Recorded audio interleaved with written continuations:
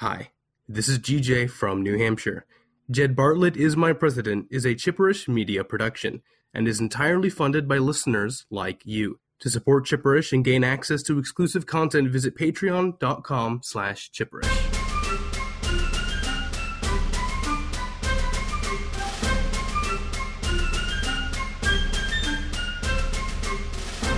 Hi, and welcome to Jed Bartlett is My President, a podcast about the West Wing and denial. My name is Lonnie Diane Rich, and every week I take an in-depth look at an episode of the West Wing along with a special guest. And for a little while, we pretend that the worst thing happening in the White House right now is a rare tropical storm as a sign that God is displeased. This week's episode is Two Cathedrals, the 22nd episode of Season 2, and here to talk with me about it is my special guest, Matthew Vose. You may know Matthew from Pop Culturally Deprived, a podcast which he hosts with former J-Bimp guest Mandy Kay. Pop Culturally Deprived is about Mandy's journey experiencing all the big movies, TV shows, and books everyone else has seen, but she has not. Matthew is a pop culture enthusiast who likes nothing more than good cinematography and great writing. Welcome, Matthew. Hi, Lani. It's terrific to be here. Really glad to be on the show. Oh, I'm so excited to have you with us. We're obviously recording Jed Bartlett is Your President. Yes. And this is the perfect episode to record because I was worried that we were going to be having an episode where I'd be saying, hey, how does Congress do this? What does the candidate do? What's a caucus? So there's no politics for us to discuss today. Exactly, because it's a slightly different system where you are. Yes, absolutely. You know. And in fact, your president, Jed Bartlett, is in a special relationship with my Prime Minister. So I'm here recording a show listed in the West Wing as Maureen Grady is my Prime Minister.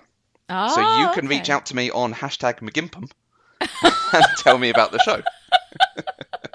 I love it. I love it. Okay, so I have a question for you. As someone from the UK, how did you end up getting into the West Wing? The West Wing was actually really popular over here. Uh-huh. It aired on Channel 4, which can sometimes be slightly more high-profile shows that wouldn't go out on an entertainment network, but are still quite popular. One of my oldest friends, we're very similar, into a lot of the same things, except when it comes to media. He occasionally comes with me to the movies, and we see a superhero movie or a Lord of the Rings type epic fantasy, and he walks away. He will not deign to visit another film like that again, ever. And occasionally he takes me to the movies and we go and see a James Bond, a Nicole Kidman or a Jason Bourne or something, some sort of political thriller, and I go, well, that was really serious. And he loved The West Wing. He talked about this as one of the great shows and watched it over and over again. And eventually, a few years ago, I said, fine, I will watch it. I will probably enjoy it a bit. And 2 weeks later, I'd bought the box set. I was tearing through them as quickly as possible. And I've done the same to other people since. I've sat them down and said, you need to see this. It's really good. It's really relevant. You can quote it forever. Yeah, how did you like the character of Lord John Marbury? The drunken British ambassador. Yeah, that's the sort of British export that just, it's like nails on a chalkboard. Oh, no. One of those little stereotypes, yeah. Yeah. All right, now, is there a UK show that's kind of similar to The West Wing? Like, the only one I'm familiar with, the political UK show, is The Thick of It, which, as I understand, is fairly dark. It's almost like House of Cards, but comic, right? Yeah. We're quite cynical in the British psyche. So when we do media about politicians, they're either bumbling and out of touch, like The Thick of It, or Yes Minister, which is one of the great political comedies, or they are utterly corrupt and in it for themselves. The House of Cards is based on an original British show. Yes. Where he does everything he can to take power. And there was even an old show called with Rick Mayall about a conservative politician who wanted to take power, and he was called Alan Bastard. Oh, God. We're not earnest about politics when it's on TV like that. There is a TV show that I can think of that does this sort of intellectualism, capability, and positive relationships overcoming any adversity, and that's Doctor Who. Oh, yeah, no, Doctor Who is earnest. Yeah, it's not the same as The West Wing, right, but it does the same about we will use what we have to do the best for everyone around and save everyone as we can. Yeah. It has that hopeful message, you know, which is really nice, and one of the things that I really enjoy about The West Wing. All right, so this episode aired on May 16th, 2001, and was written by Aaron Sorkin and directed by Tommy Schlamme. This episode actually filmed on location at the Washington National Cathedral, but apparently they didn't run the material past anyone there, and the people at the Washington National Cathedral were so upset by Martin Sheen putting out his cigarette on their floor that they have since banned filming entirely within the building. Or at least that's the excuse they gave to wedding crashers who apparently wanted to go and film there. Maybe they just felt rude saying, I don't think so. They were like, no, we're just not letting anybody here anymore. Vince Vaughn, we've seen your other films. No. Right, exactly. All right, let's go to the synopsis. In this episode of The West Wing, the White House staff prepares for two big announcements, one about the president's multiple sclerosis and the other about Bartlett's plans for the next election. They hold a service for Mrs. Landingham at Washington National Cathedral, where Bartlett takes a moment alone to rail at God. Bartlett flashes back to when he first met Dolores Landingham at the prep school where his father was the headmaster, and he remembers his father's abuse. And the president makes his final decision about whether or not he's running for a second term. So, Matthew, there's one thing about this episode that I feel like is probably really obvious, but I've never been able to quite nail it down. I think I've got it, but I'm not sure. Okay. But two cathedrals, right? Obviously, one of them is the Washington National Cathedral, you know. The actual cathedral. Beautiful, yeah. And it's amazing, right? And the other one... I mean, there's the chapel at the school where somebody put out their cigarette, but I don't think we're referring to that. We do have that it's sort of a resonance. They did this nice resonance in the flashbacks to what was happening now, which I thought was really good. But I think it's the press conference. Am I right? What's the other cathedral? I've always taken the other cathedral, and I don't think there's a single answer for you, but it is politics and his position within it. It is DC, the White House, the West Wing, the Oval Office, the office of the president. The whole thing, the whole sacred package. Yeah. And the end of his diatribe in the middle of the episode, it cuts from the blue eye that looks down on him straight to the Washington Monument looking down on the White House. Oh, yeah. So the whole thing of Washington. The reason why I thought it was the press conference is because I did an episode. I think this is the one I did with Mandy, Bartlett for America, right? Wasn't that it? Yes, I think so. And there was a reference in Bartlett for America where Leo was talking about the president, and he said a podium is a holy place for him. And so I made the association that the other cathedral was when because he has this sacred kind of connection with the people that he serves as president. And when he stands up in front of a podium, when he's speaking directly to people, that's when he's in his sacred space. So I don't know, but I mean, it was one of these things. I've looked at this a million times. I've seen it say two cathedrals. I never thought what was the other cathedral until today. And then I'm like, it's probably really obvious and I'm just missing it. And I think that you're exactly right that it ties into what we've seen elsewhere. This whole episode does a lot of work in what we've seen up to now, and it goes right back to his introduction. I am the Lord your God. You shall worship no God before me. Yes. His introduction is politics and religion in the same room and instilled within him. And that's why I've always taken him as the Pope in this cathedral. Yeah, he absolutely is. I mean, because we do see him. He quotes the Bible a lot. We have a lot of recognition of his faith being a big deal. I mean, one of the things that we've talked about a lot on Jed Bartlett is My President is this idea that we're pulling from various places in history. Various presidents. We're pulling from Kennedy with his Catholic. His Catholic religion, and also his the hidden diseases that he had. He had Addison's disease and all sorts of stuff that he kept quiet. FDR, of course, had some health problems that he kept quiet. Yes. Yeah. And so we see some of Clinton and Bartlett. We see some of everything. And so one of the things that I really like is that we do kind of come back to this idea of God and religion and theology. And I think it is as much about philosophy. That religion is the ultimate personal philosophy of like how people work, how you should behave, your morals and all that kind of stuff. And I find that such an interesting thing for him to be so earnest about, that it's not just that he shows up at church, which is what a lot of, people do. They show up at church and they do their thing and they don't really care, but there's like, hey, look at me, I'm a church going person, and with him, like when he goes to church, it's sacred. He really feels it. And when he's in that cathedral, and we're going to talk about that at length in a little bit, when he does that speech, you can see how incredibly powerful and sacred that is. And the only other sacred place for him, to me, that I can say, I mean, I think you're right. I think the White House, I think absolutely all of that, Washington and all of that is the other cathedral, that it's a much more metaphorical cathedral, but it is still just as sacred to him. But when he steps up to a podium, man, and that whole speech from Leo, which comes from Bartlett in America, which doesn't air until, season 3. So that comes after this. So it is not a text upon which we can draw in this moment, because it comes later, but the idea of a podium is a holy place for him. I love that whole thing. Yes, I definitely agree with that. He for everyone in the West Wing, this is a religion. This is the way of life and the thing they commit themselves to. Yeah, it's the thing that they believe in. It is an ultimate faith, and not just like God or whatever, but faith is the belief, the trust in things unseen, unproven. And they always have this faith and this trust that the work that they're doing has meaning and it will have effect, and they haven't gotten to that cynicism yet. Even Toby, because Toby's anger and his apparent cynicism comes from this incredibly deep and vulnerable earnestness, which I find one of the things I love about Toby is how complicated he is in that way. It's really, really interesting. Yeah, so we do a lot of flashing back in this episode. What did you think of the flashbacks? Yeah. No one can hear anyone in the flashbacks.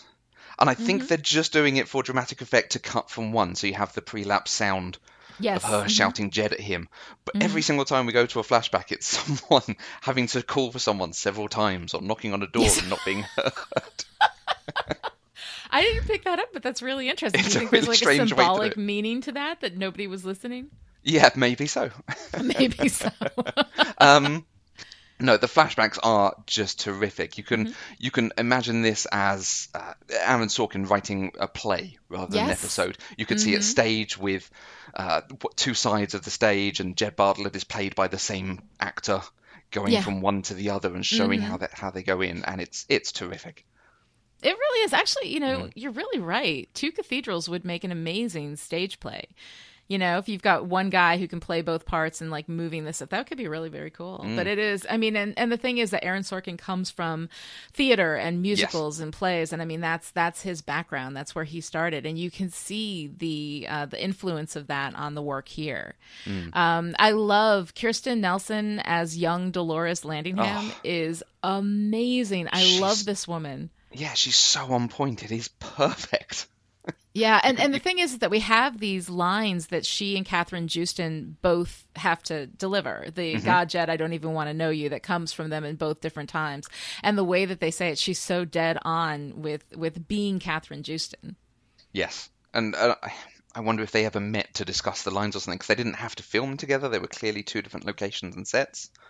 Well, actually, if you listen to the West Wing Weekly, which is amazing, and they have a special episode that they did where they talked with Kirsten Nelson. Apparently, she did work with Catherine Joosten on a show before this, and so they sort of knew each other.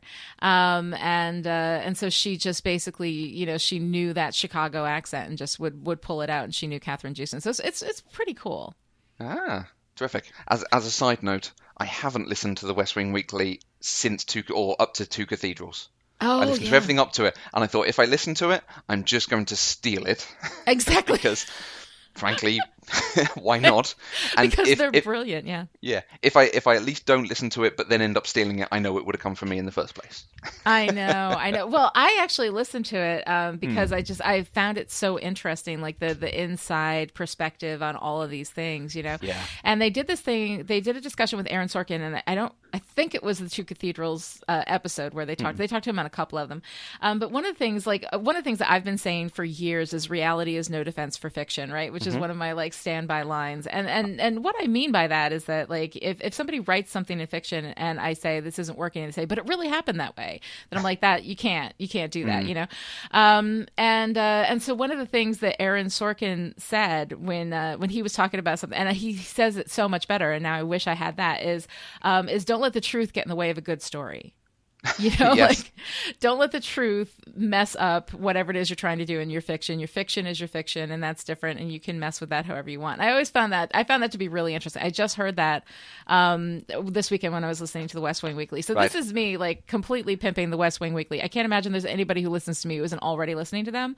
Yeah. But they're really fun. They're really, really fun, and I enjoy it a lot. Yeah, I have used your line, reality is no defense for fiction, to talk about explosions in space having sound. Oh, yes. Because it adds good drama. Exactly. You know, but I mean, I think like the thing is like reality is no defense for fiction, but it's also no condemnation for fiction. And so I hadn't found a way to express that like from both angles, you know? And so don't let reality get in the way of your story. I love that. I may have to steal that. And one of these days I'll probably forget and think it was mine, and you know, whatever, he can sue me. So we like the flashbacks. We have these moments where we go back in time to when Jed was a kid at his father's prep school.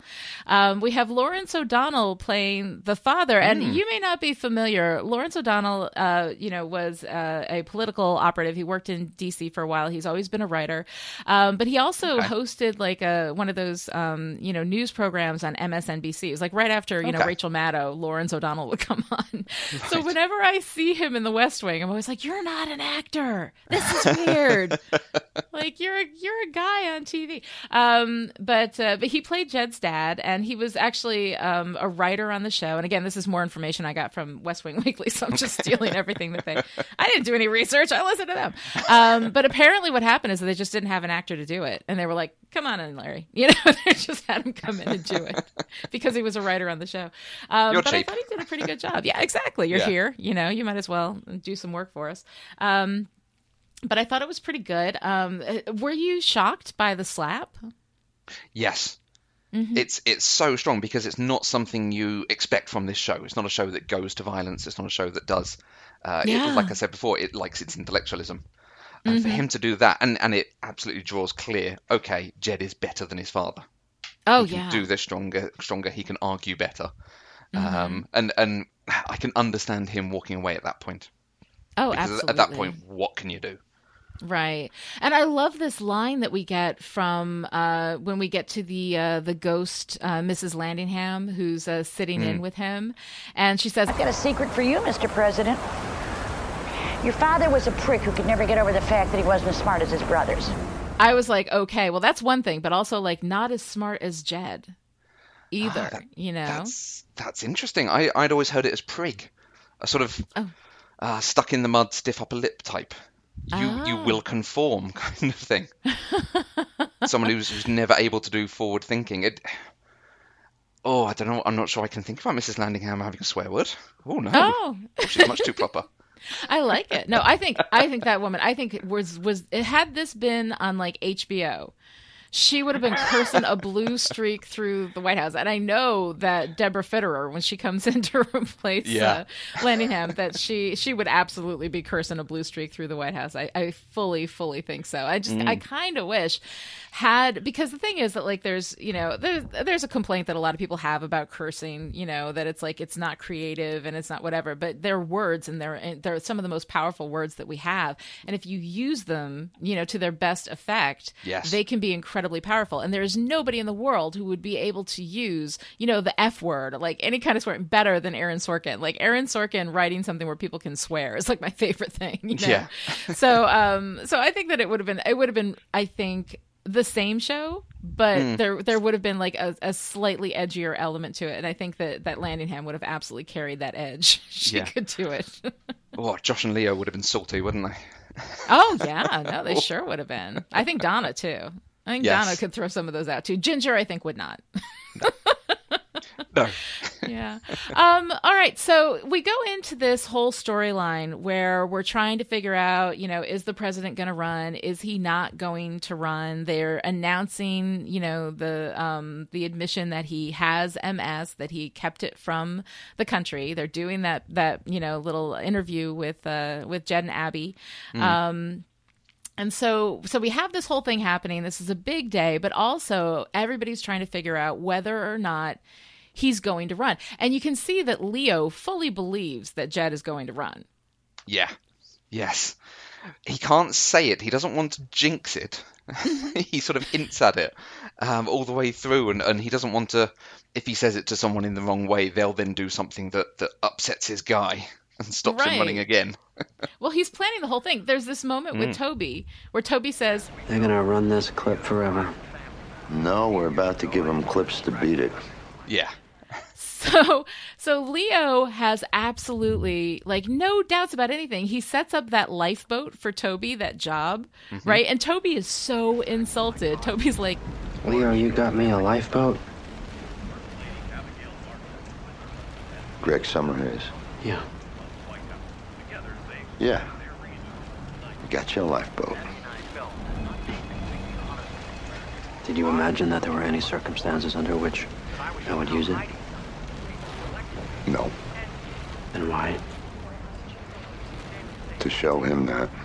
So even in this very high risk strategy where he is essentially setting Toby up to leave, knowing Toby wouldn't leave, so he didn't do a lifeboat for anybody else. So apparently he only really had that kind of faith in Toby. But it's funny how incredibly certain Leo is, even as we're watching Bartlett seemingly struggle with it. Do you think that Bartlett knows? No.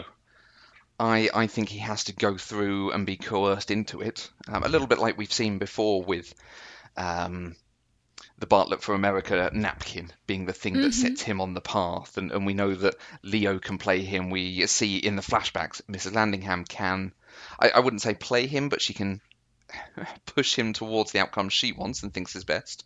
Yeah. And he is internally a very good man who wants to help everyone.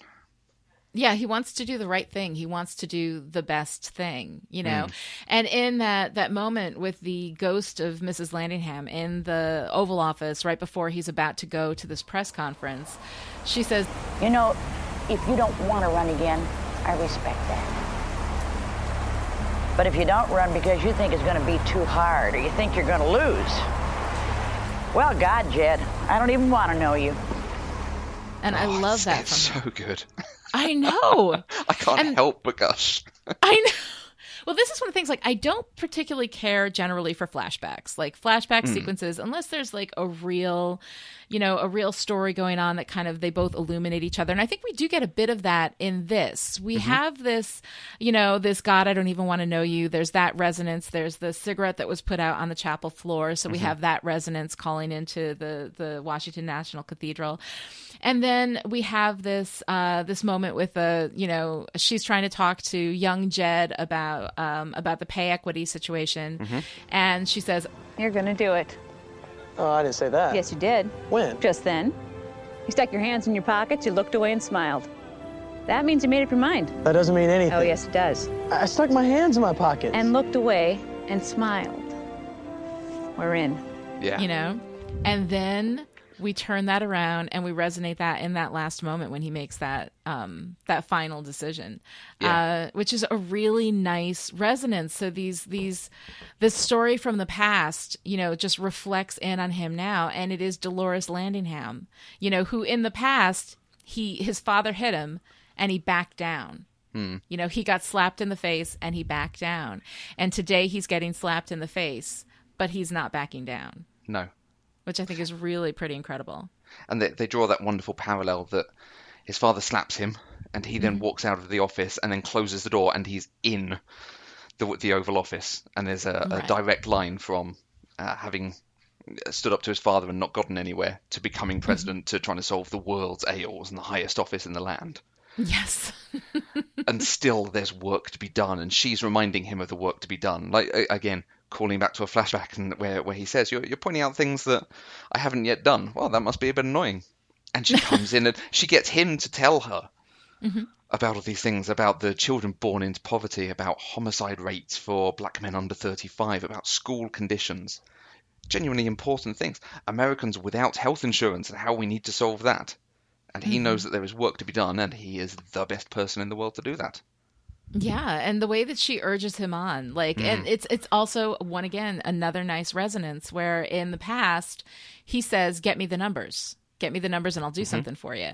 And then in the present, in this moment where he's communing with this ghostly version, this version in his head of Mrs. Landingham, and she says, "Give me the numbers," and he rattles them off the top of his head, everything he knows, everything that are problems that he knows that he has to solve, that he can do something, that he has that power.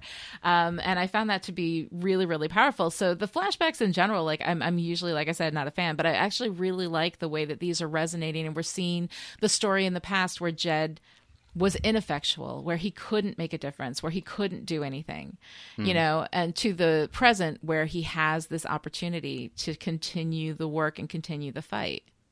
Yeah, and you're exactly right saying this is a visitation from the ghost of secretaries past, but it is all in his head. We see the shot that he has sat there on his own in this stormy office, talking to himself about the problems of the world and coming to a decision.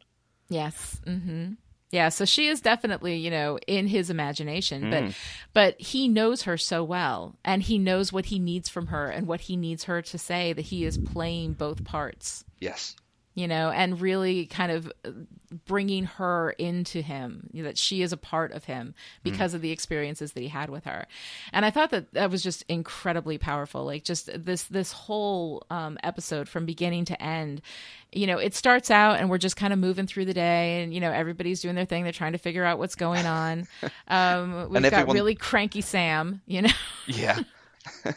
Everyone's moving through the day and nothing is landing. Everyone's CJ makes a little joke, and there's no laughter, and there's no fun in it. President Bartlett makes a joke. Oh, Leo's kind of rich. Maybe he can buy some tech stocks. And everyone just stares at him. And the whole opening sequence goes through this, and you have this real sense that they are waiting on something to happen. But like you said up top, there's so many things going on. It could be any of them, and nothing sort of dispels the tension of the atmosphere. Yeah, because everybody's just trying to figure out what's going on. I love this moment where I think they're in Josh's office, or maybe Toby's, but everybody's talking about answer A and answer B. Mr. President, does this mean you won't be seeking a second term? Answer A is, you bet. I will absolutely be seeking a second term. I'm looking forward to the campaign. There is great work that is yet to be done. Yes. Answer B. Are you out of your mind? I can't possibly win re-election. I lied about a degenerative illness. I'm the target of a grand jury investigation, and Congress is about to take me out to lunch. I'd sooner have my family take their clothes off and dance the tarantella on the Truman balcony than go through a campaign with this around my neck. You think that's too on the nose? I do. We changed the language, but... Exactly.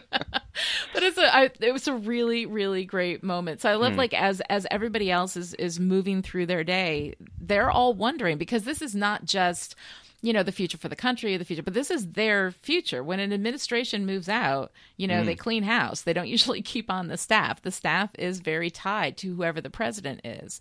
And so it's not just his future, or the country's future, but it's all of their futures. Yes. And there's this great moment from Donna where she says, "Josh, can this really be how it works? We have no idea if he's going to run again. He's in a room with Leo making a decision. 2 people in a matter of minutes.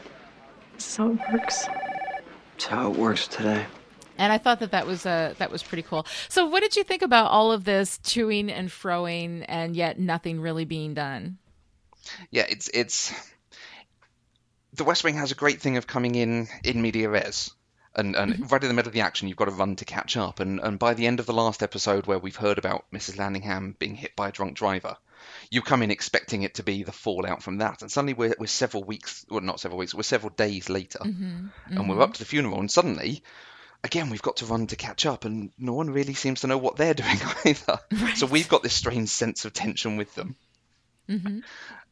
And he, like I said, even the president is out of sorts a little bit. He tries to make a fact at Charlie. Charlie already knows the fact. The president then doesn't know about the storm, which is unusual for him. And it's right, because he usually has all that. Yeah, it's all building, and it's all so strange, and the strained car ride that seems to go on forever. Oh, yes. Until finally, almost exactly halfway through the episode, you get to the diatribe. Oh, yeah, and that is kind of amazing. It's a peak of The West Wing, and this is generally considered one of the best episodes of the show. Oh, absolutely. It absolutely is. This show about politics, and it's not about politics when it's really good. It's about the characters and their belief and the world around them.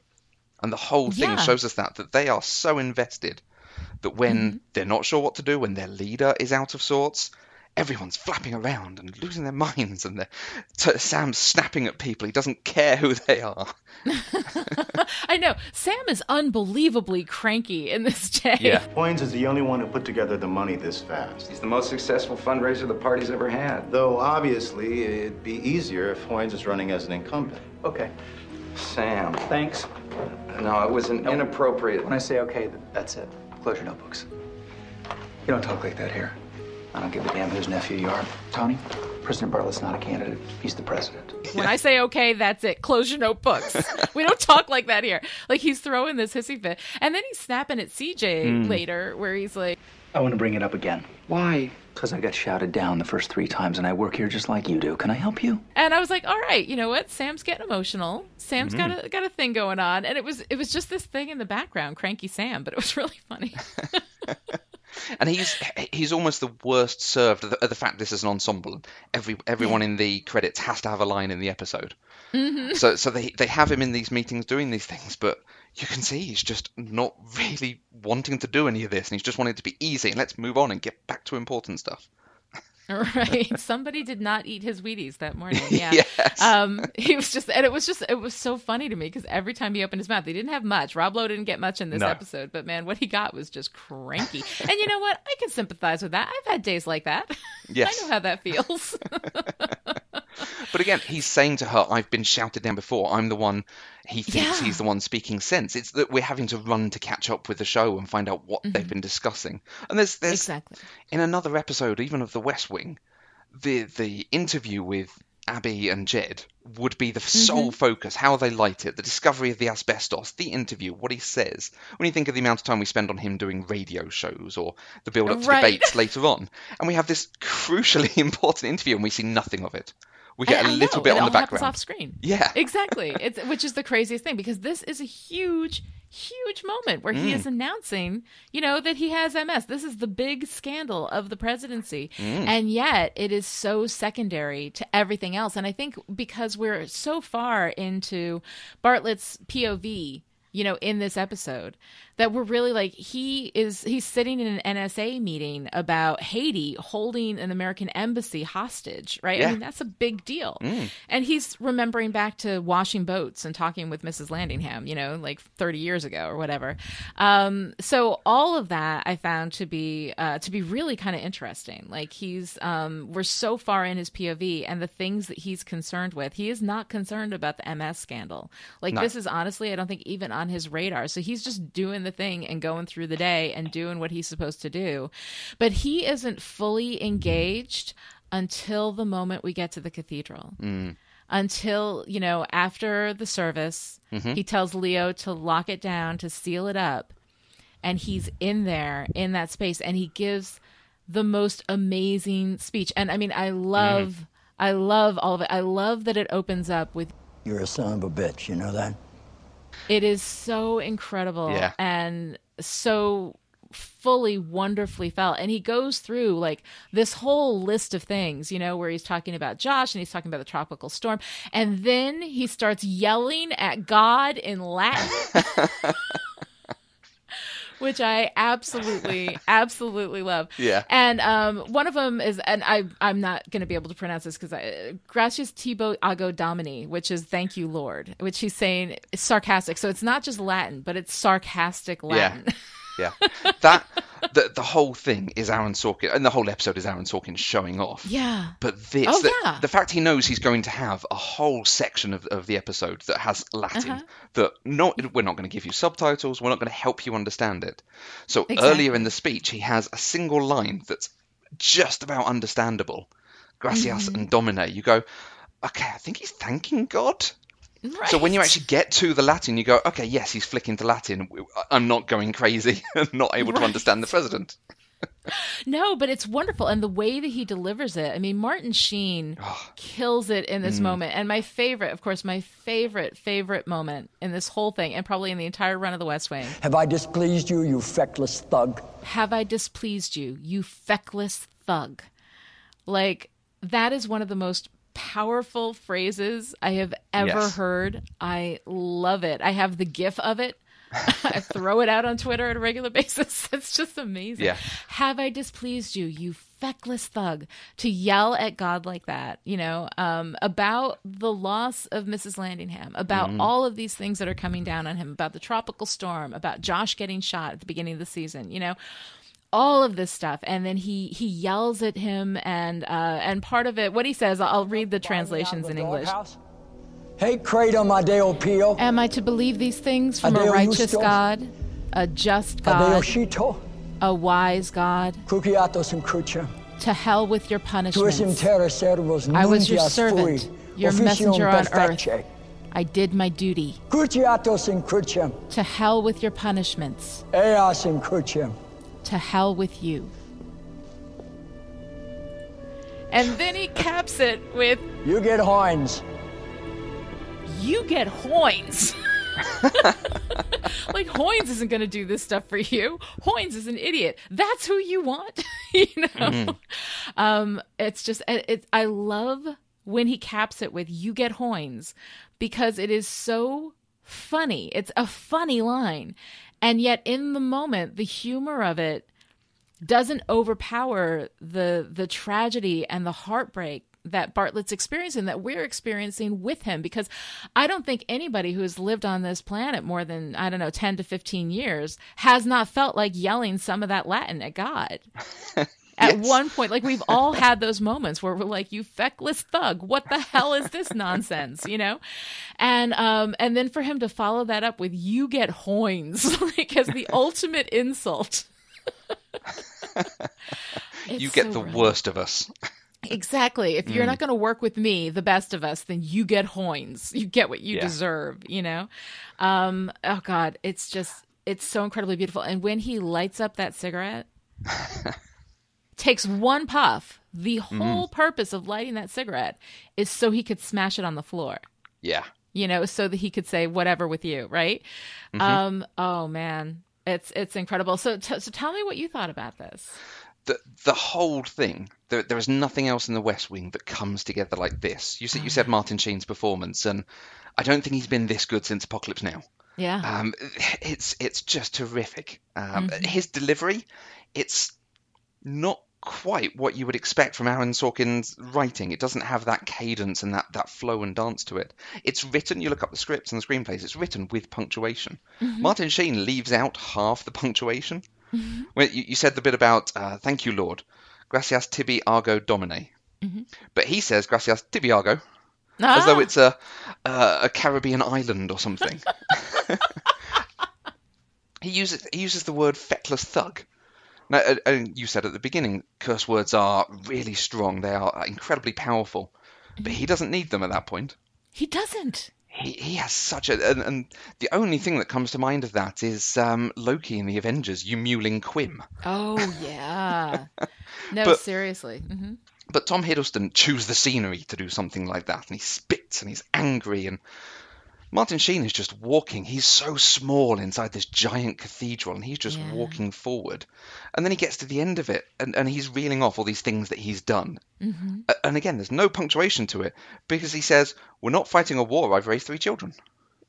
The two things aren't different to him. He's just rattling off. He's so full of adrenaline. And he finally gets, at the end, like you say, lights a cigarette, drops it, puts it out. He turns around and says, you get Hoynes. And the accent of it, it's almost like he's gone, I'll get the beers, you get Hoynes. He doesn't say you get Hoynes.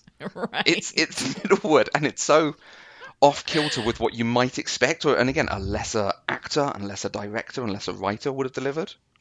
Mm-hmm. But the filming of it is just impeccable. I say he's so small in the middle, and you've got this blue eye looking down on him. Oh, yeah. And he's imagining this as a monologue. Mm-hmm. He is talking to God. God is listening, and he is making Mrs. Landingham's death about him. You killed her because you don't like me. Exactly. I know. But I don't know a way to say this that doesn't sound controversial. God isn't there. There is no actual person listening to him.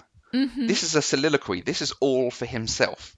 And he's talking to himself twice, right? Yeah. He's talking to himself with Mrs. Landingham, who is there in his head, and he's talking to God, who is there in his head. Exactly. Yes. Mm-hmm. He is all the way through getting himself around to the point of, I don't want to do this because look at all this good work I've done, and still he kills my favourite secretary. Yeah. I do all this for you, and you hit her with a drunk driver. Yeah. You know, the day after she bought her first new car, which is adding insult to injury. Yeah, Josh was a warning shot. Yeah. And Josh getting shot was about him too. I mean, this really is, you know, as much as I love Bartlett, it kind of is an exercise in solipsism, you know? Yes. I mean, yes. It really is. Everything is about him. Everything is, and I mean, I guess when you're president, that it kind of is. Like, everything is always about you when you're the president. I guess you get used to that. Yeah. Even God is about you. You know, Josh's being shot was about him. You know, the children that he raised, that's about him. The 38 million jobs or whatever, that's all about him. Everything, Mrs. Landingham's death, everything is about him. It all comes back to him.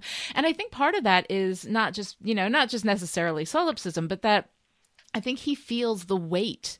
I think that he feels the weight of everything, that it's not that it's not about him, but it is because of him, that because he didn't do enough, because he didn't do the right thing, because he decided to walk outside, you know, that day and forgo some of the security detail when everybody got shot, that, you know, that he's the reason that Mrs. Landingham had a job that would make her buy that car, make her drive on 18th and Potomac, like that he's the reason. Like, I think that he feels, what I got from him, what I got from the read on this is that, you know, it wasn't narcissism, it was just, you know, this is, everything is my fault, everything is on me, you know, it all, like, the buck stops here. And I feel like that's how he's reading that. I don't know, did you see that?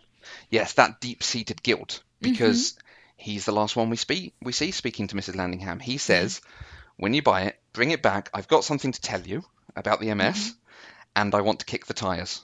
Yeah. He's the one who says, bring it back here. Without him saying that, maybe she wouldn't have gone to 18th and Potomac. Yeah, maybe she wouldn't have been there at that time. Exactly. So everything comes back to him, and it's a responsibility thing. You know, it's that, you know, if you're an extraordinary person, you know, with extraordinary power comes extraordinary responsibility, you know. Absolutely. That, you know, to do a very, you know, bastardized Spider-Man quote, but with great power comes great responsibility. But he is extraordinary. Like, yes. it is even bigger than that. He's bigger than Spider-Man, is what I'm saying. He is a foot smarter than everyone else. He is a foot smarter. I love that too.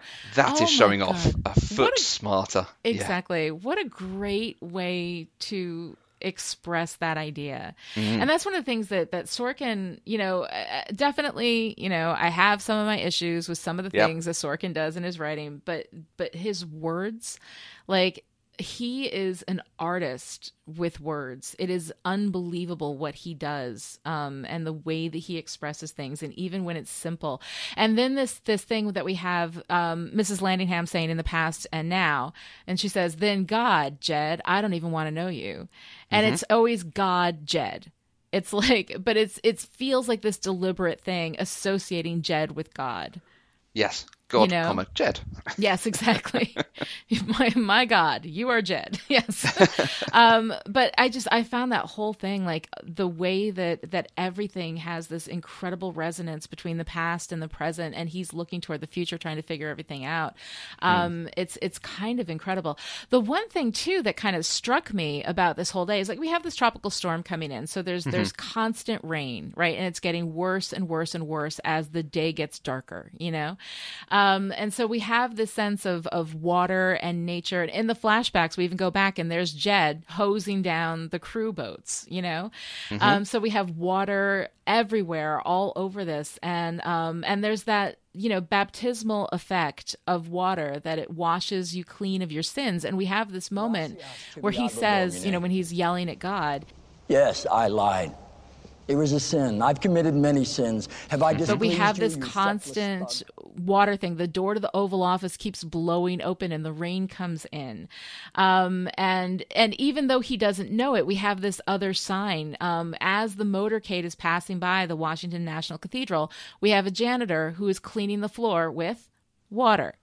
And he picks up the president's discarded cigarette just as the motorcade is going by. And all this with Dire Straits' Brothers in Arms playing underneath, you know, this powerful ballad. Building towards that moment. Incredible. Yeah. No, it's really incredible. But we've also got we've got all this symbolism with the water, and then we have the president on his way out to the press conference refusing the raincoat from Charlie. So he goes out into the water. He's accepting the baptism and the washing away of sin. Now, am I reading too much into that? Or is that actually there? I mean, I guess death of the author, if I see it, it's there, but still.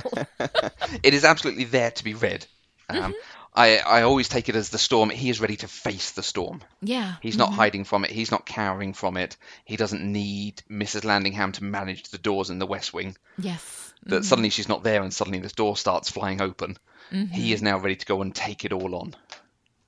Yeah, I just thought it was really, really cool. And then he gets to the press conference, and CJ deliberately said, ask the medical reporter, call on the medical reporter. And we have this moment that lasts forever. He's staring at the medical reporter, and you see the medical reporter like, yeah, I'm here, you know, just, and then he deliberately calls. Exactly. He deliberately calls on somebody else, you know, so that they would ask him the question. Are you going to run for a second term? And then he sticks his hands in his pockets, he turns his head, and he smiles. And it's this moment that takes forever. We actually have, she asks him this question, and there is dead silence for a minute and a half as we take the camera and we whirl around him. And I know that we're in, one of the things about writing is that you write the way it feels, not how it is, which is another way of saying, don't let truth get in the way of your fiction, and so we have this, incredibly long moment where he's taking that moment. He's sticking his hands in his pockets. He's smiling. He's turning his head. We know what he's going to say, but everybody else is staring at him with bated breath, like, are you going to run for another term, and it's pretty incredible. And he's there, still wet from this baptismal rain, that only comes, he takes Donna into the Oval Office and asks her, how rare is this? And she's like, it's been, I don't know, was it 68 years or something like that since the last time, or 100 and some or something, since the last time we had a tropical storm like this in May. It's been a long time, that today, that this particular storm, was absolutely baptismal for him, and that he could wash away his sins and continue forward doing the work that he needs to do. Yeah. That's a really lovely way to read it. A really nice analogy. I like that. Yeah, I thought it was really fun. It was one of those things, once I noticed it, I was like, ooh, and then once you see it, you can't unsee it. It's everywhere, absolutely. That's what happens when you start looking for symbolism and stuff. I never used to be like that. I used to be like the kind of person that's like, you know what? The billboard with the glasses, just a billboard with glasses, whatever. Knock it off, But now I'm getting all into this stuff. So it was really fun to kind of find all this stuff in there. But the other thing I wanted to talk to you about a little bit was this idea of sons and fathers, right? Because we have that moment where he says, what was Josh Lyman? A warning shot? That was my son. What did I ever do to yours but praise his glory and praise his name? I don't think I've ever heard Bartlett think or refer to Josh as his son, or that relationship as a father-son relationship, And I thought that was an interesting way of expressing that. Yeah, there's almost a parallel to it in The Shadow of Two Gunmen. And I think he goes to see Josh. I think it's that episode where there's a flashback and he's going to see Josh as Josh's father is dying. But it's not quite a paternal relationship. But in this one, he absolutely sees it as Josh is basically Jesus. And I've praised Jesus for you, so how come you've shot my Jesus? Exactly. Why'd you shoot my Jesus, man? It's what he says. It's textual. It is. It's absolutely there. Why you got to shoot my Jesus? And now I think we have a title for the episode. Maybe not. No, yeah, I really don't think so. But we also have this. We have this discussion that he has in the past with Mrs. Landingham, where he says our Father is not non-denominational, and they're talking about the reference to God as our Father. You know, which brings in another one of these like father-son relationships. Then, of course, we're, you know, in the past dealing with him and his father being such a jerk to him and slapping him across the face because he said something clever. Like, that was the thing. You know, his dad was mad because he had been clever, because he had been smart, you know, and that was the thing he got slapped for. He got slapped for the very thing that is the core of who he is a smart person. So I really thought all of this sons and fathers and God as, you know, as a father to everybody. And then Bartlett feeling like a father to absolutely everyone as well, and feeling responsible, you know, for everyone. And then throwing in that line, I raised 3 children. Which is absolutely true. And it's the last point he makes in English. But yeah, he feels like everyone is his child and he has to protect them. He has to know more than them. He has to have facts that he can bore them with and great moments that he can inspire them to go and do good works in his name. Yes, exactly. But one of the things I love is this moment with Ghost Mrs. Landingham, you know, who says, "Are you in a tough spot?" "Yes." "Do I feel sorry for you?" "I do not." "Why?" "Because there are people way worse off than you." And that is such a nice way of saying, get over your daddy issues, both with your father and with our father, and get on with the thing. Like, she is having none of his nonsense today. And I love the way that she does that. And he just gets up and gets on with the thing. Yeah. And she's done that. That's been her role. Sort of, obviously as gatekeeper to the Oval Office, but also for him. It reminds me of In Excelsis Deo. And when Toby goes and she says, you arranged a funeral, you shouldn't have done that. You absolutely shouldn't have done that. He then goes and Bartlett does say the same thing to him, but in a lot more words, a lot more detail. But she just cuts to it and says no. And then we move on and she goes to the funeral. She still thinks it.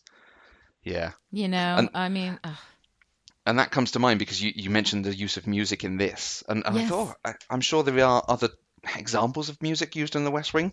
So I had a look and I found a terrific article that was uses of music in the West Wing. And I watched them and I ended up in floods of tears. Oh, because you have this that's emotional but really strong and a great building. But you have the use of Alleluia at the death of the Secret Service agent at the end of next season. You have little drummer boy when they do the funeral and just after she's spoken about her sons and the way that they died. Oh God, yeah. This show really uses it impactfully. No, they do. The use of music, and they're very specific. Like, it's often, you know, most of the time scored, but when they use a specific piece of music, like when Josh is dealing with, I think it was I can't remember. I think it might have been the Crackpots and These Women.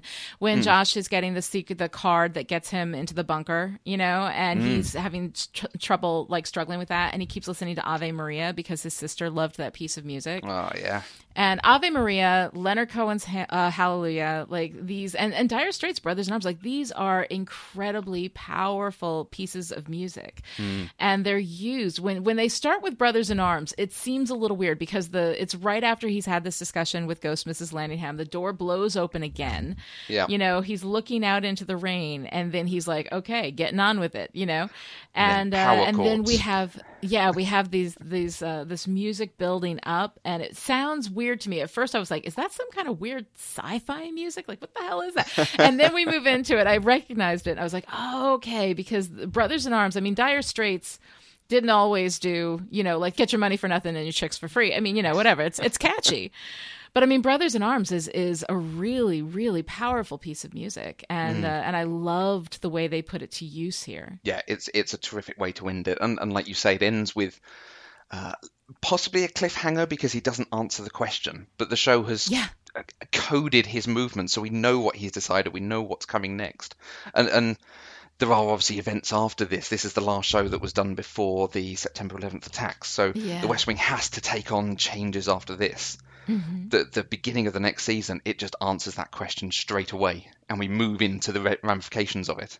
Oh yeah, no, it's incredible, and at the end we're waiting for his answer, but because, like you said, because it's all coded, because we've had everything built up throughout the rest of the episode, we know exactly what he's going to do, and we see that Leo's faith. Leo's sure knowledge that he is going to run again, is absolutely gonna play through. But we also have this moment before the funeral where Abby and Jed are in the car together, and she is very confidently talking about how he can throw his support behind Hoynes, and they could probably keep the White House. She has absolutely no doubt that he's not going to run, because that is the agreement that they had. So for her, I think that's like a really, like, she is less right about her husband than Leo is. Like, Leo knows Jed better than Abby does.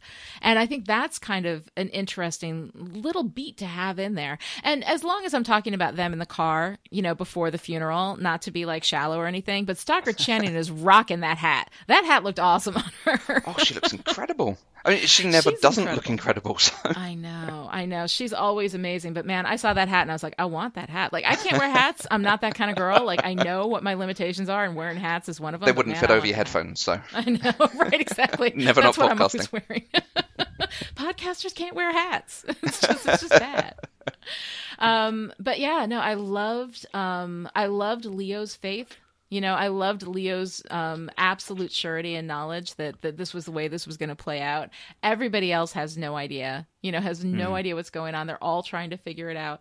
And Leo is so sure. And there is something about, like, in the West Wing, when I talked with Mandy about Bartlett for America, this was like the first time I realized it consciously in the West Wing. But the West Wing is very much a love story between Bartlett and Leo. And you see that in so many of these episodes, that is the ultimate love story. Like, Jed loves Abby, and they got a good thing, but Leo is, I think, his primary relationship. I think Leo maybe understands all of him. Like, Abby, I think, understands the man, but Leo understands the man and the office and, everything. And I love that relationship. I love how well Leo knows him. So Sorkin writes a good male relationship. Yeah, he really very, does. Very good at that. He really does. Leo's just hysterical at the end of the service, just as we're setting up for the diatribe. And he comes up to him and he says, "It was a beautiful service, I thought. I thought it was a beautiful service." It sounds like he's teaching English. Here's how you change the context of a sentence. Right. I know. And then he has that bit where he calls her a broad. She was a real dame, old friend. A real broad. Yeah. I'm like, Jesus, did you grow up in a 1930s mobster movie, Leo? Yeah. What the hell is that? And when did that, has Leo ever, I mean, in any other context, ever spoken about anybody that way? And also, by the way, a real dame. She's a real dame. A real broad. How is that a compliment? How is that a respectful way to talk about Mrs. Landingham? Those aren't really the nicest terms for women. I mean, there are much worse. I've heard worse. I've been called worse, but those aren't the greatest either. And it seemed so weird. I don't know. Did you pick up on that? Did that stand out to you? Yeah, it really stands out. It's his Chicagoan coming out, I think. Is that where he's supposed to have been from? I don't know. I think maybe he is from Chicago, and so is she. So maybe that's some Chicago thing, that in Chicago it's a respectful way to speak of somebody. I don't know. But yeah, when we see her as a young woman who's married at this point, working at basically the Institute from Dead Poets Society, but she knows what she's doing. She gets Jed into this situation where she wants him to help her out, and she wants to work for pay equality. And I think this is supposed to be shortly before the Pay Equality Act. Yes. Equal Pay Act. Equal Pay Act. There we go. Something like that. I don't know. Has it been torn down yet? I haven't looked up. I've been doing this. Yeah, she knows what she's doing. She's forceful with him. He tries to call her Dolores once, and it's implied once ever. Exactly. And to say to this capable, intelligent woman, she's a real dame. Mm-hmm. Sounds like she's Michelle Pfeiffer on top of a piano or something. Exactly. No, it just cracked me up because it was such a weird, and especially in the middle of, we've just had this service, we've seen everybody there, they're mourning, they're sad, you're in this holy, holy place, because he says this in the middle of the Washington National Cathedral. Yes. You've just had this incredibly powerful, service for this woman. Charlie did this beautiful reading, we have all this, we're in this like very deep moment. And then Leo comes in, says something patently ridiculous. Twice. And then wanders out and seals off the place so that Bartlett can yell at God. I mean, it is an unbelievable circus of brilliance. It is so crazy. And these are some of the things, like when I look at it, I think nobody could have gotten away with that. Nobody else could have gotten away. This yelling at God thing in the wrong hands, with the wrong actor, with the wrong writer, with the wrong director, had anything else been just a bit off, it would have been, ridiculous. It would have been laughable, and it would have been so melodramatic, and we wouldn't have taken it seriously. But because we had this very particular combination of incredible talent, this whole thing comes together in a way that is honestly one of the most powerful moments in all of television. I forget just The West Wing. Yes. In all of television, this is in my top 10 of moments on TV. And I think it's just absolutely incredible. Yeah. I completely agree. The only thing I think I'd compare it to is something like The Body. Mm-hmm. Oh, yeah, the Buffy, the Vampire Slayer episode, The Body. Yeah. And it was funny because you mentioned the dialogue from the Avengers before, and that was, of course, written by Joss Whedon. Yes. So Whedon is one of the only people who comes up to Sorkin's, status when it comes to dialogue and writing, and it's absolutely incredible. Whedon doesn't have the same musical theater feel that Sorkin has, which is almost this weird, it's slightly out of phase. Everything that Sorkin writes is slightly out of phase because it all should be on the stage. It should all be theater, Yeah. And Whedon has a different kind of skill set, but he has that same ability to make music with the dialogue, which is really incredible. And so anybody who's listening to this who doesn't already know Joss Whedon, just follow him. Watch everything he's ever done. Watch Buffy the Vampire Slayer. Get back to me. He's kind of good, guys. Yeah, he's really, really good. I mean, he only does fantasy, so it's not worthy, but... Oh, no, oh, God, don't get me in the genre conversation, man. No, it's good stuff. Lani, I have one question that I would like to ask you. You asked me a question up top. I have one for you. We are here discussing Jed Bartlett is your president. You had lawn signs or window signs for him. You were pleased to vote for him. Your daughter's just turned 18, so she's probably looking forward to voting for him on re-election. Yes. Mm-hmm. But you found out that he covered up this degenerative disease. Mm-hmm. How does that actually make you feel about him, and would you want him to run again? Oh, that's an interesting question. Yeah, no, I wouldn't have a problem with it. He covered up the disease. He didn't mention it, but also it didn't deeply affect his ability to function as president. What he's done in office has been good. The disease is not fatal. And in most of the time, aside from when he has an episode, it's not going to be a thing. If he has a bad flu, once a year, that may be the equivalent of what MS will do to him until it becomes, more severe. And if it becomes more severe, then at that time, I would be I would be looking very closely at who his vice president was, just to be absolutely sure that we had somebody there who, should he be required or should she be required to step up, that they could do that job. But yeah, I would vote for that guy again. I would forgive that. Absolutely. I mean, there are things that have been done in the White House that I have found to be unforgivable with other presidents. There are things that I think speak to, because if you look at Bill Clinton, right, the things that he did speak to like an essential failure of character, with Bill Clinton. But you look at him and you think, well, he was an incredible statesman. But I think that what Bill Clinton did, and the way that especially the way that he treated these women until they had proof, and then he couldn't back out of it. He destroyed people's lives because they made these claims. And, where there's smoke, there's fire. There was a lot of them.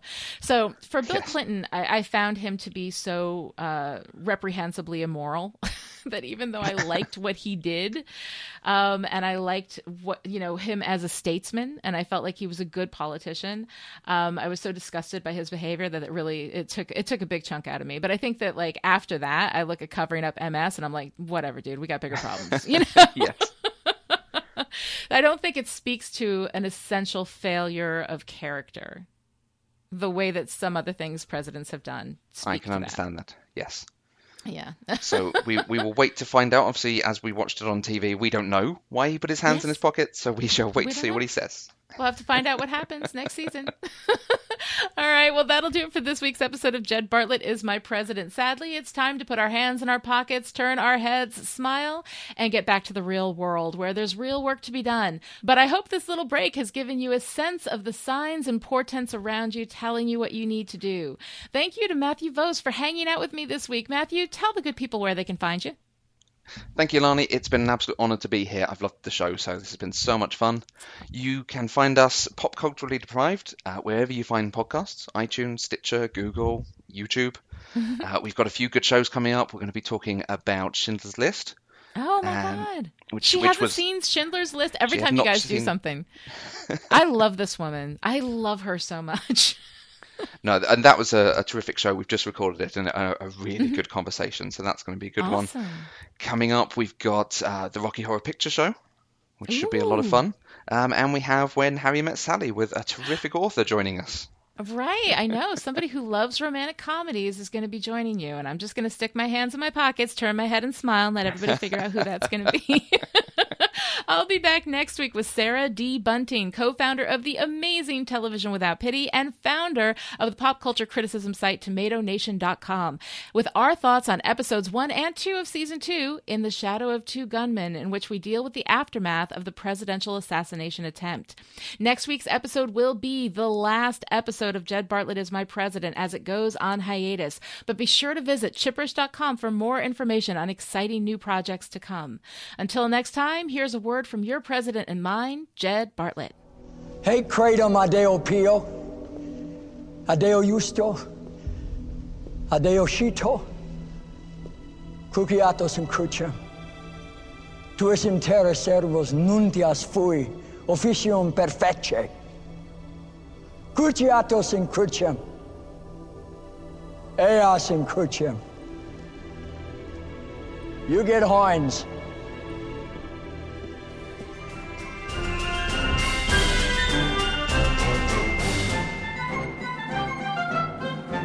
Jed Bartlet is My President is a Chipperish Media production.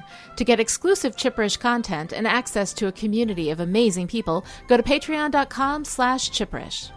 All clips in this podcast were used under the fair use exemption for criticism and commentary of the U.S. Copyrights Act.